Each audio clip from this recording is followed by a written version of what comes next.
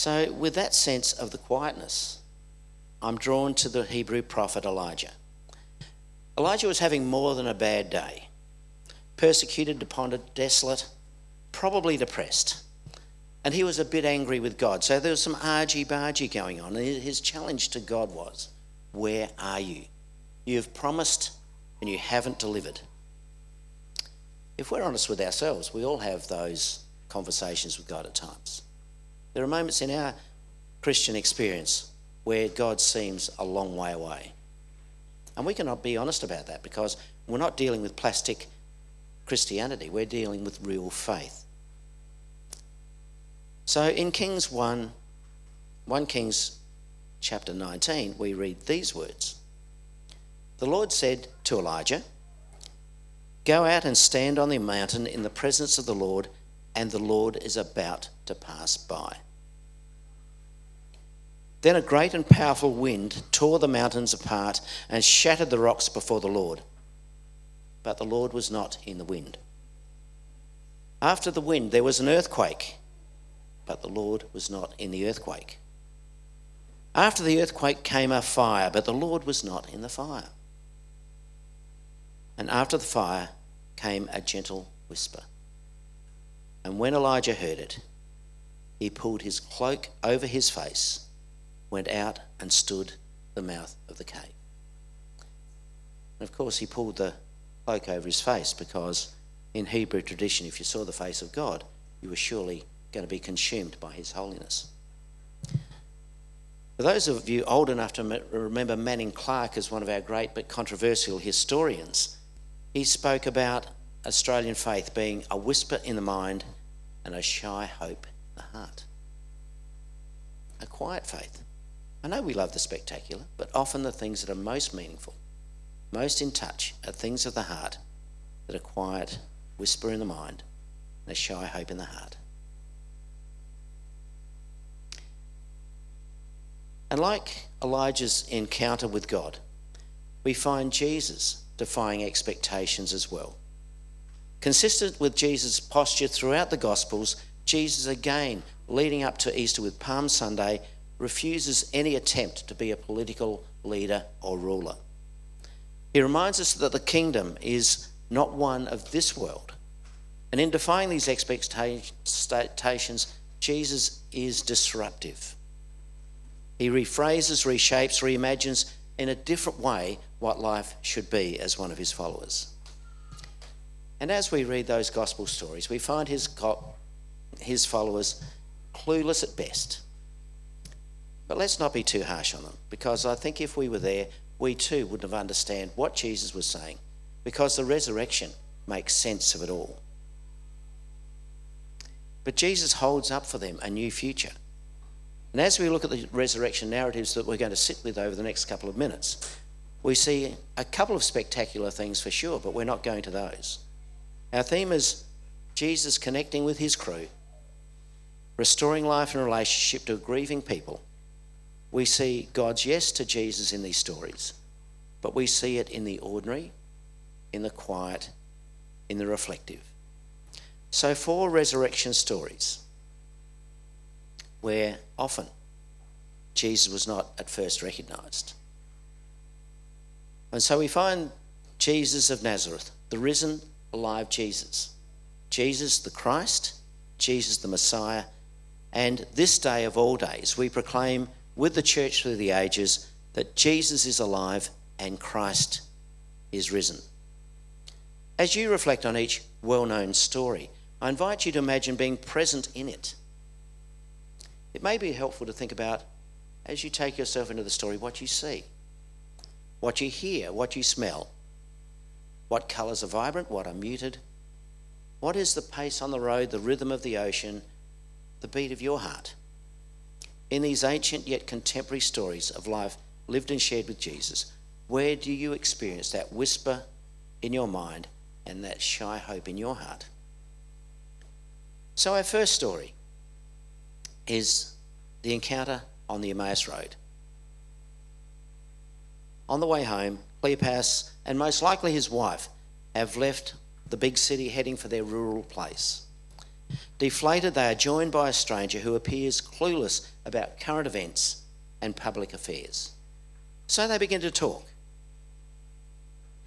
As you read this story, where do you expect unexpectedly meet Jesus on your journey? On a walk in sharing life.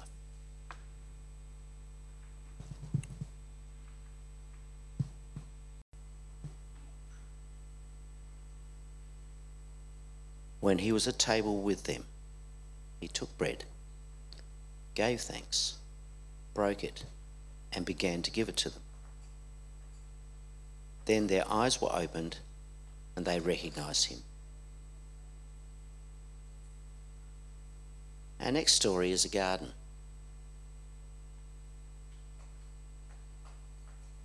Again, Mary has been sharing life with Jesus for years, but does not recognize him. What's that about? How can it be that someone so well known is so hidden from them? Is it what we're looking for that they can't find? Is it the expectations that they have? And yet, don't recognise Jesus standing in front of them. And again, let's not be quick to have a view. For when have we missed seeing Jesus? Remember, his words about seeing him as a stranger in need of care. His word about caring for the widow, the orphan, the oppressed. It's where we often find Jesus, but don't always recognise him. So you are with Mary in the garden. A bit witless because of the angels, they're a bit scary. Your senses are quivering. What are your senses telling you about this place? What are you experiencing, seeing and hearing? Come into that garden and find the gardener. Jesus said to her, Mary. She turned toward him and cried out in Aramaic, Rabboni, teacher. So we've had a journey on a rural road. We've gone back to a gravesite in a garden. Our next reflection is in community, in a gathering. That's the upper room. From meeting Jesus unexpectedly on the road, we now meet him in the gathering of the people of faith. They are disillusioned, their dreams unfulfilled, yet somehow they cling together with the memory of Jesus having called them in some way. They're also huddling together, possibly fearful, but despite the news of the day from Cleopas and Peter and the women, because they're afraid of persecution too. And Jesus enters the room. Again, it might be helpful to think about what you see in this room, what you hear, what you smell, what colours are vibrant, which ones are muted. What are the questions, the energies in the room? And are you experiencing a whisper and a shy hope? And Jesus told them, this is what is written. The Messiah will suffer and rise from the dead on the third day. And repentance for the forgiveness of sins will be preached in his name to all nations, beginning at Jerusalem. You are witnesses of these things.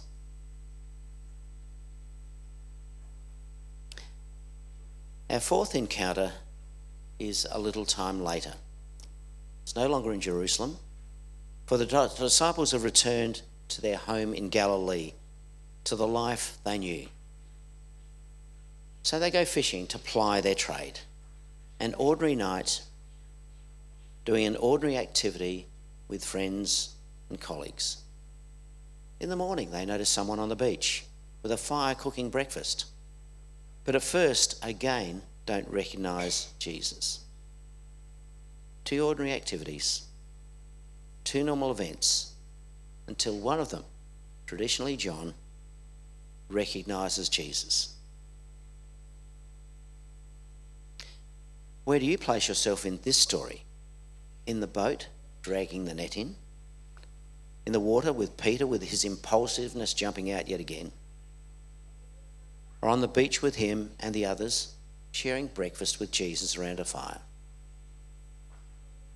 As you sit in your place in this story, what do you notice? What are you curious about? What's going on for you? What are the rhythms? Where is the ocean? Where are the fish? But where is Jesus?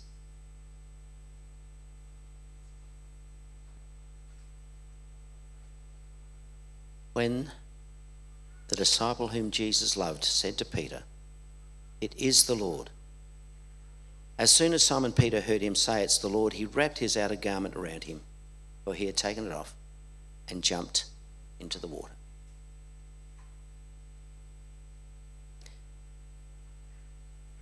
I have a bit of a confession. I've been going through very old theological books, and our recycling bin is a third full.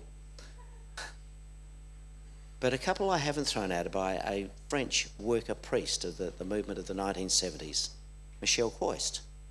And his book various books are about prayers of life, where his prayers focus on the ordinary.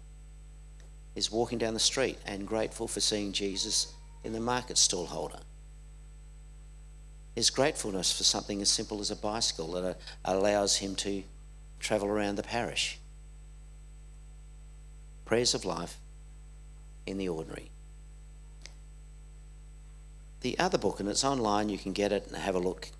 Somebody I studied with, Cassidy Dale, when I was at Drew. Cassidy's one of those clever people who looks at the future and thinks what might happen.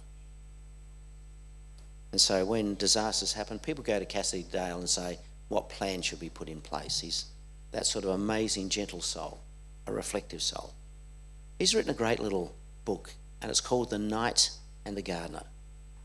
We began talking about how we want spectacular, and what Cassidy suggests is a lot of the church want Jesus to be the knight charging in to rescue, to proclaim, and to rule. And of course, he's picking up the image of Jesus and Mary Magdalene. We find Jesus in the gardener, in the one who curates, the one who builds, who cultivates, who grows. And so Jesus meets us in the ordinary too, in the unexpected. And as we look to follow King Jesus, where in our journey home, in our gathering, over breakfast, or simply in the ordinary, do we find Jesus? Where in our posture and practice do we bring Jesus to our neighbours, the people we meet at the checkout, in the workplace, wherever we find ourselves? Most importantly, with the personality and the abilities that have been given to us. For we should not try and be someone else. We should be who Jesus has made us to be. That's really important. And as our church season rolls on, in the next few weeks, 40 days, we'll be reminded of Pentecost, the gift of the Holy Spirit, of the gift of the Spirit to Jesus, to his followers. We'll be reminded that Jesus lives in us and through us with his Spirit. It is from this place that we will be those who carry the gospel, the good news of Jesus, to others in gentle, ordinary, relational ways, just as Jesus did.